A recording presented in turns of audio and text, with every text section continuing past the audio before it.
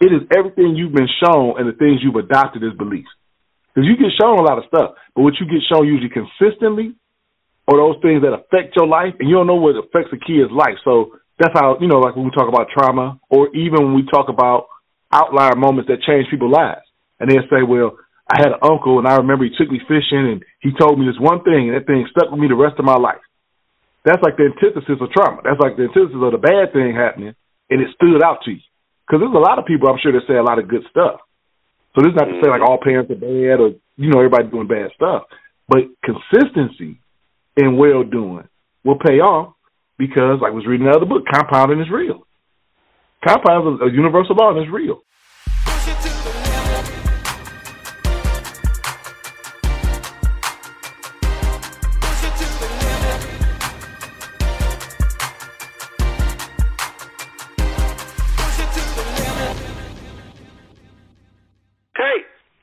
Is our special guest on? We might even call him special anymore. He's just our guest because, he's the guy now that's been in the house for a while, so now you allow him to go to the refrigerator and get him something to drink and maybe make him a sandwich now. So he's a part of the family.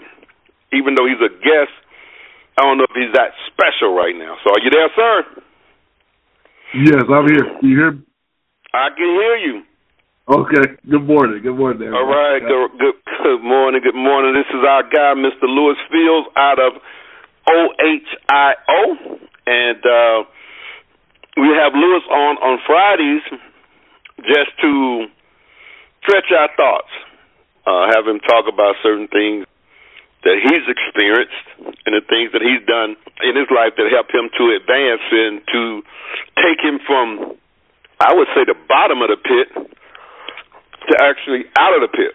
And, he can insert some of that stuff within his answers and the stories that he's going to give this morning. I actually let somebody know late last night, and she said, oh, snap, I forgot. But she was already loaded and locked and loaded with some questions for you.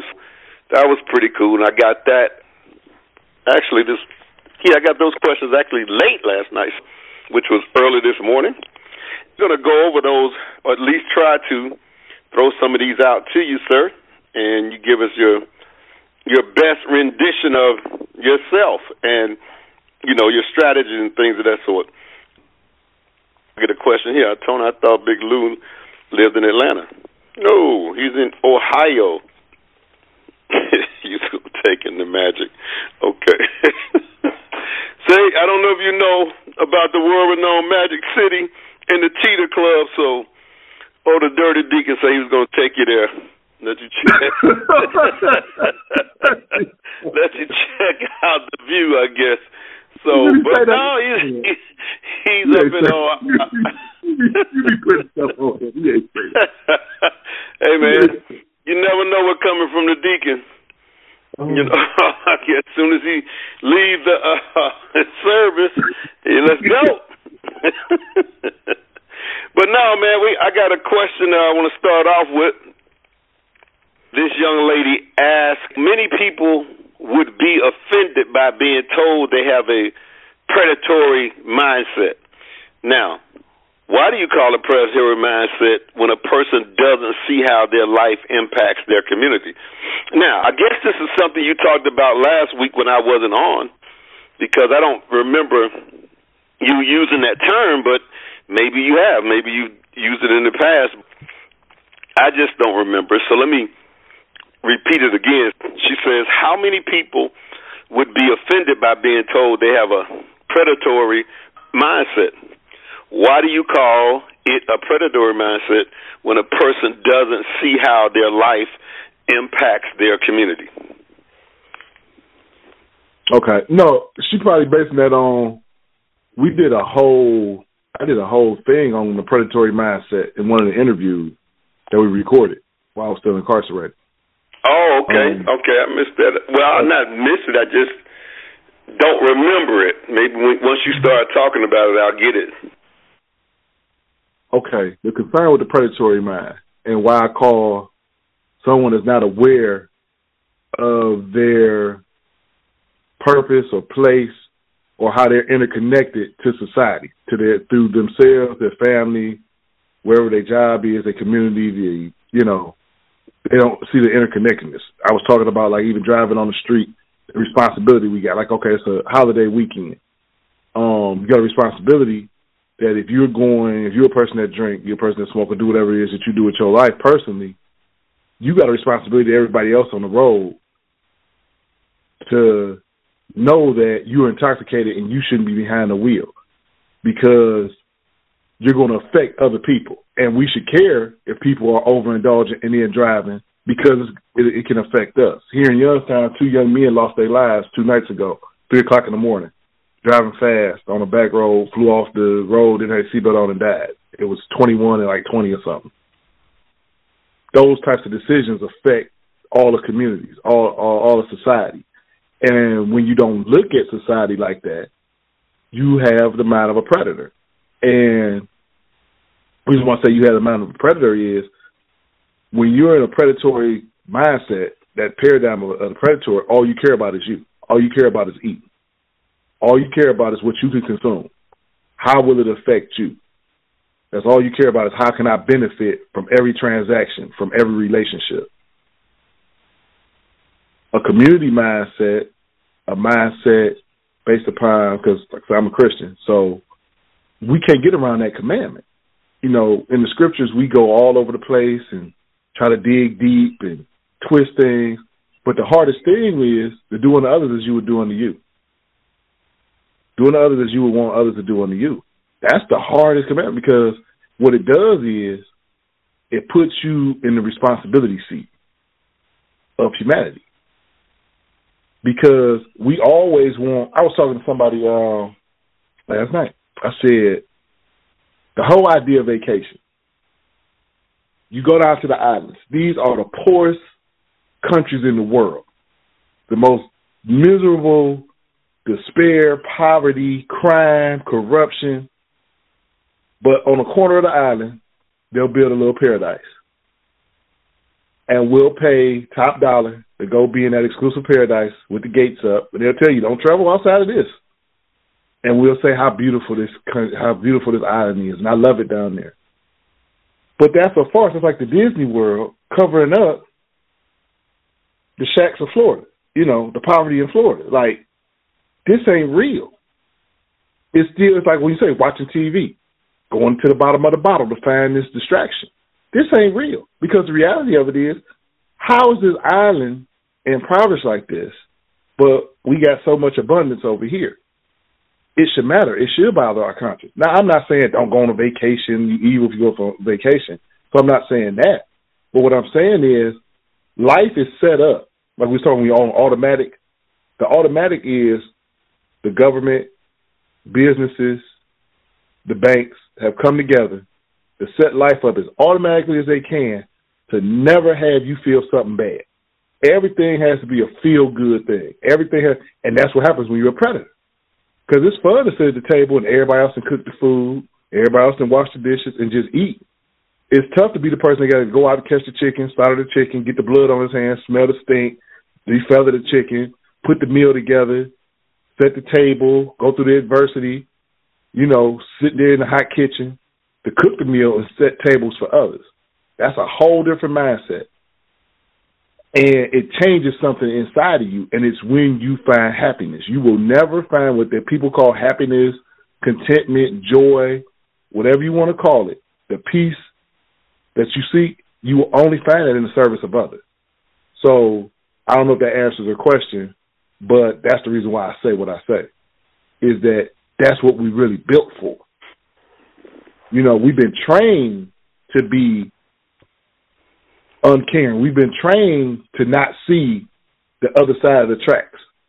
We've been trained to go to church every Sunday, these historic churches that was built in these hoods and whatnot. Well, a lot of them built new buildings down in the suburbs, but them old churches that's been there, my great-grandmama went to that church, and the whole community died. But you got a church on every corner. We've been trained to drive through that and not see that and take no responsibility for that.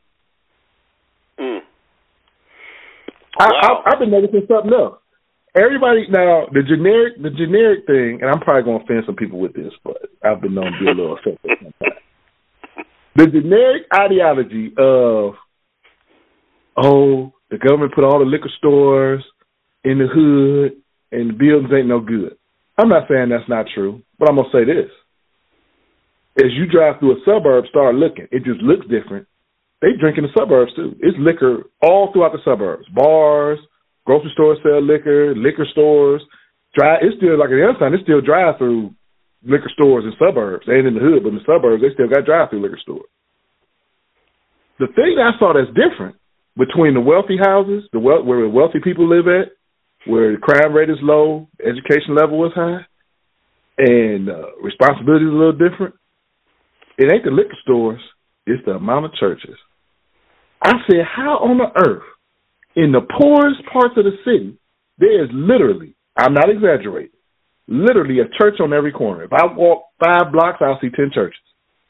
And then when you go to the most wealthy places, you might see one big church, and it's always going to have a school connected to it or something, or some type of center or something that's serving the community. And then you won't see a church forever. But you'll see all this wealth and this abundance and all this industry and these banks and all these people that create things and do and provide service at a high level, roofing companies and whatnot. And I'm like, that's the difference. That's the difference we got to dig into. But I'm not going to say no more about that. So what was the next question, Mr. Fleming? The answer was, to me, was a great answer. I mean, you said it the way I would probably say it, and it's interesting to see or hear from people on the other end. Why do you feel that, or can't deny that it is a church on every corner almost? Why do we have the things that happen to us when we have something in the area and a bunch of those locations that preach against most of the stuff that's happening? That's the question that needs to be asked, and I'd like to get answers from you guys, while we're on the call today. Just send a little short text and say, why do you think that's happening? Why do you think the spiritual locations people are not only attending, just not even listening to the information that's being taught? What are your thoughts about that, and why you think that's what's going on? But I have a few more questions I want to ask that were sent to me by the same person. Here's a second one.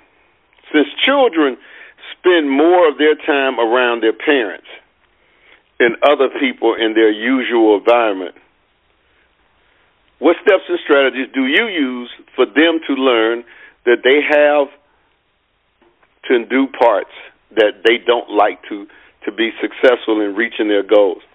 Man, either I'm reading that wrong or that question.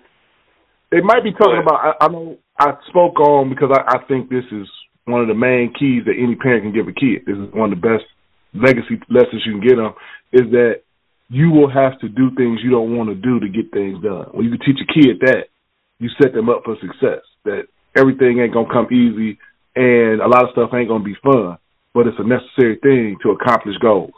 So I think, I know I did I know we talked about that kind of in depth. So I'm guessing or assuming that's what it's referring to, about teaching kids that they're going to have to do things they don't like to do. Probably. Mm-hmm. If that's in terms of it, well, it's by doing it. It's like with anything, you got to get in there and do it by repetition. So I believe mm-hmm. the beginning of a child, when they got them at the earliest, you always talk about like at 3 to 6 and whatnot, and all how the mind mm-hmm. works and everything is put in there. If you don't teach your kid authority, if you don't teach your kid to understand authority and obey rules, so how does that show up in life? Your kid 5, y'all going to the amusement park. Y'all park. He hop out the door and take off running across the parking lot. That could happen because he's a kid. And it don't mean you didn't train him. The test is when you hop out and take off across the parking lot and you say, John, if he don't stop like he been hit froze, like his freeze tag, you got some problems on your way, because he needs to understand that when you say stop, it stops.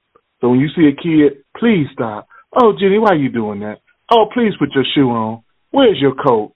You know what you're setting yourself up for? That's when they're 16, 17, and you tell them, I didn't raise them like that. It's going to be tough. You will reap what you sow, you go because you compounded towards rebellion. Because think about this. This is a 4 or 5-year-old child. You the only thing they know. And you can't tell them to stop, and then you're going to send them to school and say, I don't know what's wrong with the teachers. They don't listen to you. So that's the first step. And then to answer the question, once you get done, once you get the authority issue straightened out, they're going to do what you do. They're going to say what you say. That's why if you're talking to your girlfriends and y'all I remember my mother, they called each other heifers when I was growing up. So once they still use that term. Yeah. That girl talking or whatnot, talking stuff. This was a real little kid. And he come in, I'm like, what's up, heifer?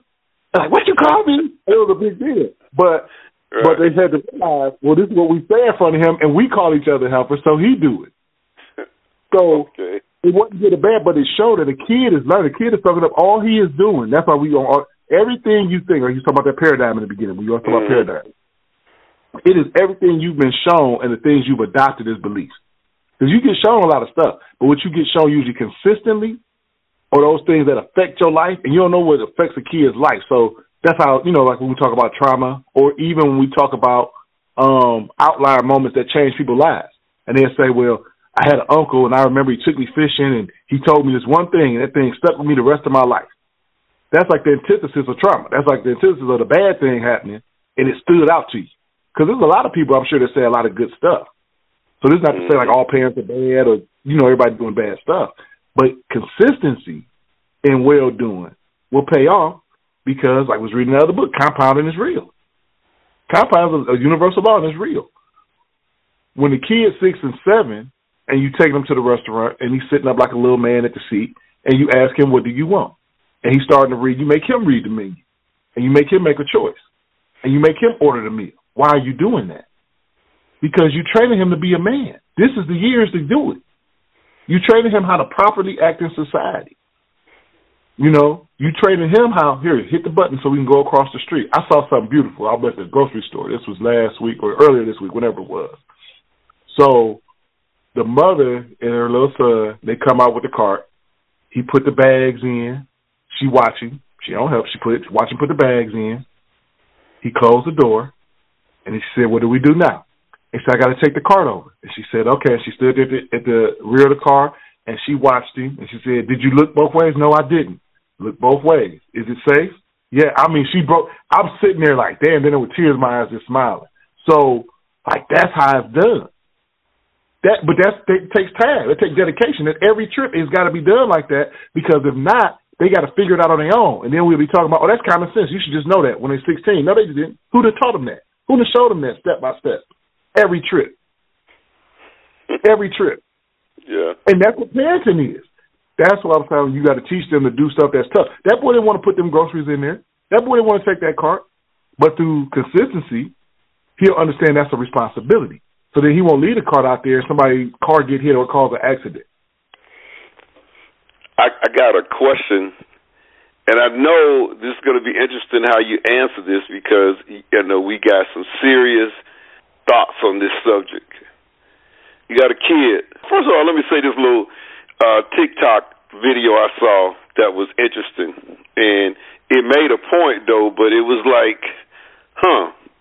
And I don't know if any of y'all on here seen this little TikTok commercial where a lady and her daughter or her little boy, I don't know, you couldn't tell, was on a plane, and there's a guy that was sitting across from them on the same row. You got the aisle, and he's sitting on the other side of the aisle, but on that side, that was the window, and her daughter gets nervous if she can't get to a window.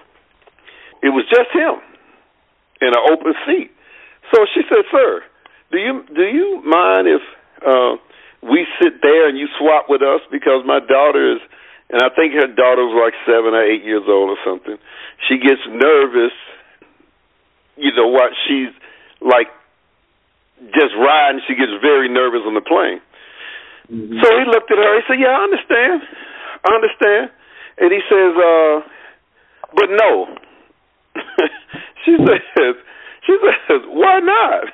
He says, "We need to teach her a lesson at an early age. I think it's better for her to realize that she can't have everything she wants. She can't do." And the lady was looking at him like, "Are you serious?" He's like, Yeah, we're going to teach her a lesson very early that even though she can get it, even though she wants it, you can't have everything you want in life." And then the commercial ends and goes away. But it was hilarious to me, or funny to me, because he caught them all off guard, including myself, to say, "Oh, yeah, you can get it. I mean, yeah, but no, I'm not. Because I want to teach her a lesson." And I know she probably was thinking, "Why are you trying to teach my daughter a lesson? I'm going to do it." But what are your thoughts on when you parent, and even though I know you don't have a kid, but everybody has a thought on that when it comes to spanking a child? Because I think we talked about this one day, and I was like, "Oh, okay." The thing we talked about, I mean, the story that you just gave about the commercial or whatever, or the story, it's perfect. It aligns with responsibility to society. Teaching kids, you're going to have tough lessons in life. You're not going to always get your way. You are going to have to have the discipline to fight through some hard circumstances. And the circumstances are going to be against you, but you're going to have to fight through, because then you're going to build up them muscles of reserve and resiliency to know when tough stuff happens, I can make it through this. I fully agree with the commercial. I think that's great, or whatever it was, the illustration, whatever it was on TikTok. I think that's great due to the fact. Now, it's great if it becomes a teaching lesson, and that is this. And this is going to go right into the spanking. Mm-hmm. There is a time to correct the child through spanking. So the problem is, as parents, because we still misguided and we still dealing with some bad paradigms and we do things through emotion versus principle and moral, we spank out of anger. And a kid can tell it comes out of anger versus out of authority. And that's two different things. Okay, so were you spanked as a child? And do you think that it helped you or didn't? No, it didn't help. Because it was helter-skelter. It was all over the place. It was never we didn't have a plan. There was no guided outcome as to why I'm getting the spanking. I'm getting the spanking because you didn't get mad. So what this teaches me is when you get mad, you should hit somebody. You see, that's the difference between spanking out of authority and spanking out of anger. The spanking should come with the lecture. The spanking should come with the understanding of why this behavior is wrong, and I'm spanking you because you disobeyed. I'm not spanking you because you're mad, because, see, spankings usually come out of, "I'm sick of you making all this MF noise. I told you to sit your ass down. I'm sick of this. Where your daddy at?" And now you beating the kid, so he hearing all this. So this is the recording that's going with the discipline. I heard an exchange. A lady that was overwhelmed, stressed out, wanted her granddaughter to open the door. Now, she was older. This wasn't a spanking. I'm just talking about the words you said, how discipline go with it. So the daughter was probably caught up, granddaughter, whatever she was doing.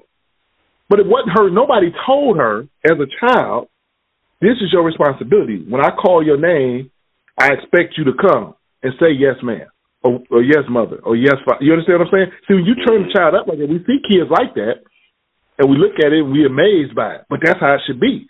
So then, when she's 13, 14, and you want her to open up the door because you're busy doing something else and you calling her to open up the door, then it ain't, I do it myself. All you do is just make more work for me and take money out of my pocket. I'm so sick of this shit. So what's she thinking? Like, well, damn, I just didn't hear you say open up the door. So it ain't about the door. It's about your frustration. And as a parent, because you took the responsibility to be a parent, it's your responsibility to that child to teach out of authority and not anger. So now, the kid, for instance, we're going to go back to the 5-year-old that jump out at the amusement park. He jumped out. We understand that kids do stuff like that because they don't understand the bigger repercussions. That's what we parenting, to teach them the bigger picture, to teach them the disciplines and morals and values. So they run out. You say, John, he stops. Come back. God, you know we don't do that. Why did you do that? I don't know. I was just so excited. You can't become so excited that you lose track of how we behave. You understand that? Now, if you do that again, there's going to be repercussions. Do you understand? Yes. See, it's the communication. But a lot of times out of fear, because we're scared, you can cuss the kid out. You just snatched him up by his throat. You done abused him. So you done lost the whole purpose of what you was trying to do because you're moving out of fear and emotion. Now, let's say Johnny don't stop. Johnny just take off running across the parking lot. So when you grab Johnny, you take Johnny back to the car, you explain to him, Johnny, you know you're not supposed to do that, don't you? Yes, I know, but there is no but. You can't become so excited that you do so. Now you teach him, and now you whoop his ass. Because he understands I got my ass whooped because I didn't listen to what I'm being taught. This is the lesson. And since I can't do it through the start, that's why voice inflection, all those things are real. You can tell when somebody unhappy with you. A kid can most definitely tell it. I showed you I was unhappy with you. That wasn't good enough. So the sanction must rise up. So now the sanction is the whooping. But the whooping ain't out of anger, it's out of authority. So now, you know, I don't want to get my ass warm. So the next time we get someplace where I'm going to wait. And that's a big difference. Now, that's not, oh, who can do that? It's too much time. I ain't got enough time. Listen. Yes, you do. You just don't want to do it. You just don't want to do it. You don't want to do it.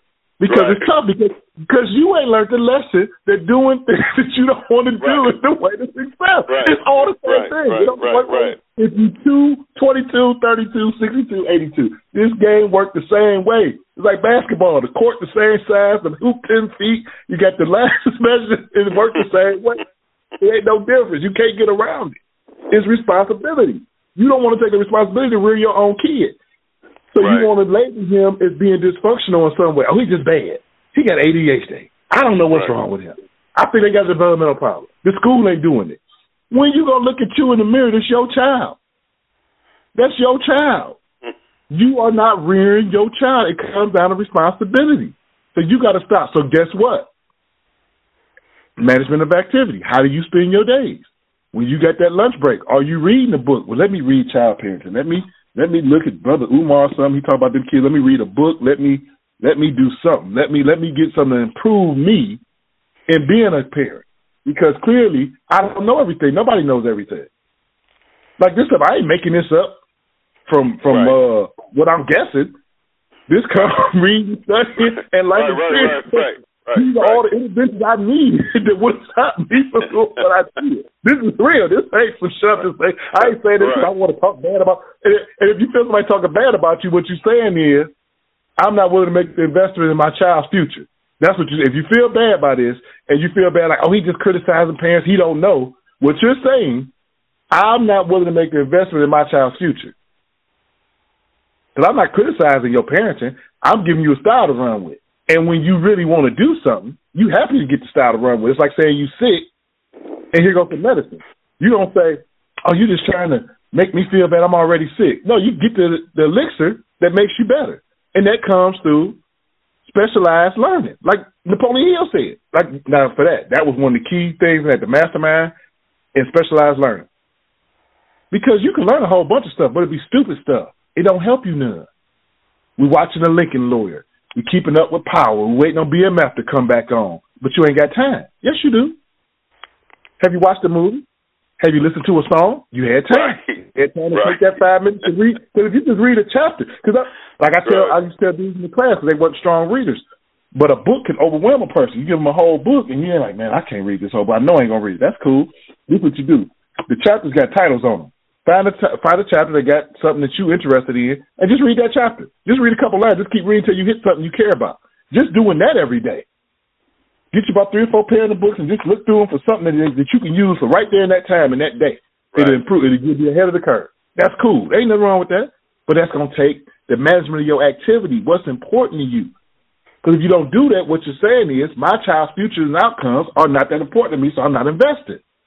Because you know the gossip at the job, you know the gossip at Tyler, you went to the Tyler because you know what? You might not need to go to a Tyler thing. You might need to spend some time reading and spending some time with your kids. Because you got to have, you got to weigh these things. Right. Because 24 hours, we get the thing that makes us common is the 24 hours. We get to invest them however we want to. And people do what they want to do. People don't do what they think they should do. People don't do what they talk about. People do what they want to do. When people say they don't have time, I always say you can't say that, but people do when they say they don't have time. I always say, so what you're telling me that when you leave work at 5:30, between that time and 12 o'clock at night, you don't have time to fit in 30 minutes or an hour doing this. That means that every night you're locked in. And I'm like, that can't be true. It can't be. You gotta stop. Yeah, because you done turned on that news, or you done turned on that television show, or you done watched something between that time. And it's not like you there and you just doing this work and you homeschooling and you're like, oh, I got to go to sleep. I don't have time. No, you just don't want to make time for it.